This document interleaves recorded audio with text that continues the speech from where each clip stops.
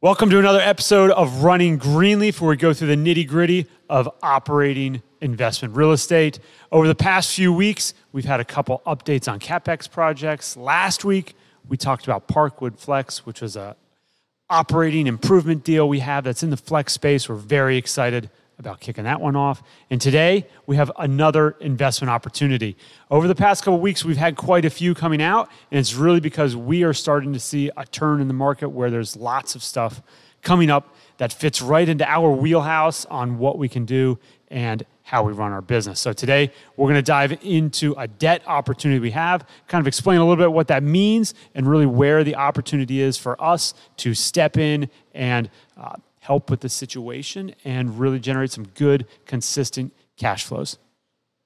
Yeah, so over the last couple of weeks, we've gotten to know a lender whose balance sheet has really filled up and is lacking churn. The biggest thing that we're seeing with the lending environment right now is the lack of churn of their books.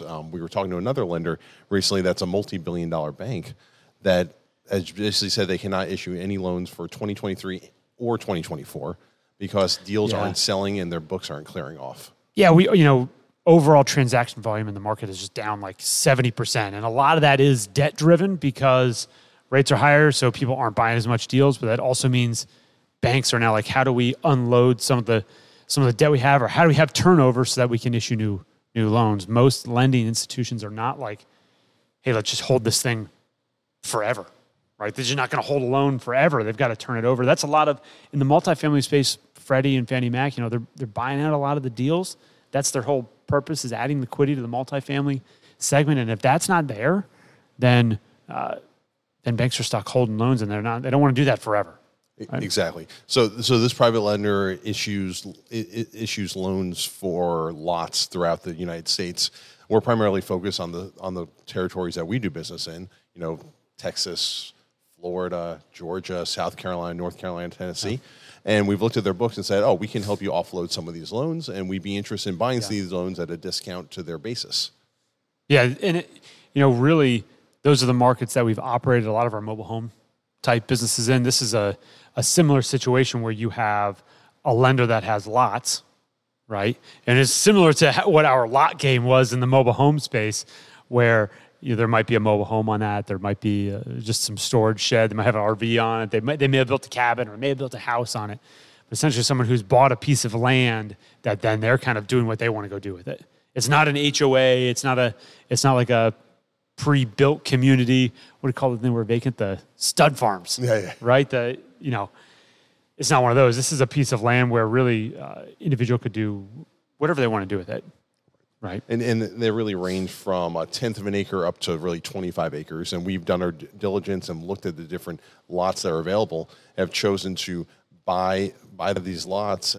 Yeah, this lender has sold a bunch of these notes essentially to individuals all throughout the country. We're only buying a couple of the specific areas that they are in, but the notes are already performing. They're already paying. So we're looking at a situation where we're coming in and buying something that is performing. That way we can have day one cash flow, make day one distributions. We do not have a value add situation on the land. Our value add situation is really with the lender on how we're helping recapitalize what they're looking to do. For that, we get to buy them at a discount, and that's where we get to see the upside in the value of the assets that we're purchasing here. Yeah. Looking at the opportunity and how we're helping, really in our eyes, how we're helping kind of the lender in the liquidity situation is, we mentioned that deal volume is significantly down. So on the general partner side, on the sponsor side, you're looking at a real estate deal. You're thinking, well, okay, am I just going to do this deal with all cash, or am I going to go to a private lender and maybe I can save a little bit, or it's a little bit smoother than going through a traditional bank lending environment right now? People are trying to get creative in what that capital stack looks like. So on the capital provider side, which is a bank or a private lending institution, they're all about turnover. They need to be able to turn their loans because they're generating income, not only from interest income, but fee income on issuing new loans. So part of our deal is we'll be able to buy existing loans. We're going to be able to get them at a discount to the principal payment that is owed by the borrowers, provide liquidity to the lender, and then they'll be able to go out and go do more of these. Hopefully it comes back to us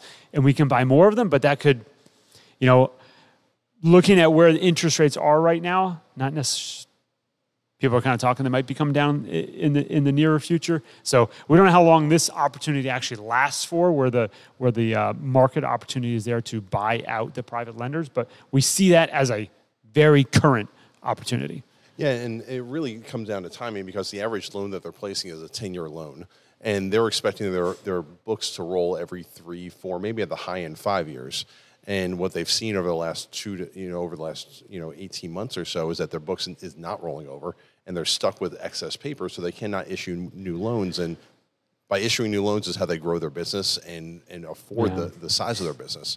So we're really helping clear off the back end, their most mature loans on their balance sheet, to really help solve their problem. Yeah, so average maturity of stuff we're looking at is around 7 years. Right. So a lot of the stuff that has been paying, it has been operating as a loan, and therefore we feel good. We know the payment history.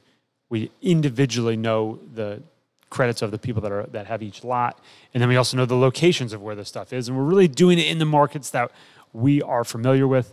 We get a discount on those. That's where we're able to generate our target on returns here, is being able to make monthly distributions, because we have very consistent cash flow, and then be able to hit 1% a month or 12% a year in cash distributions for the dollars that we're putting in.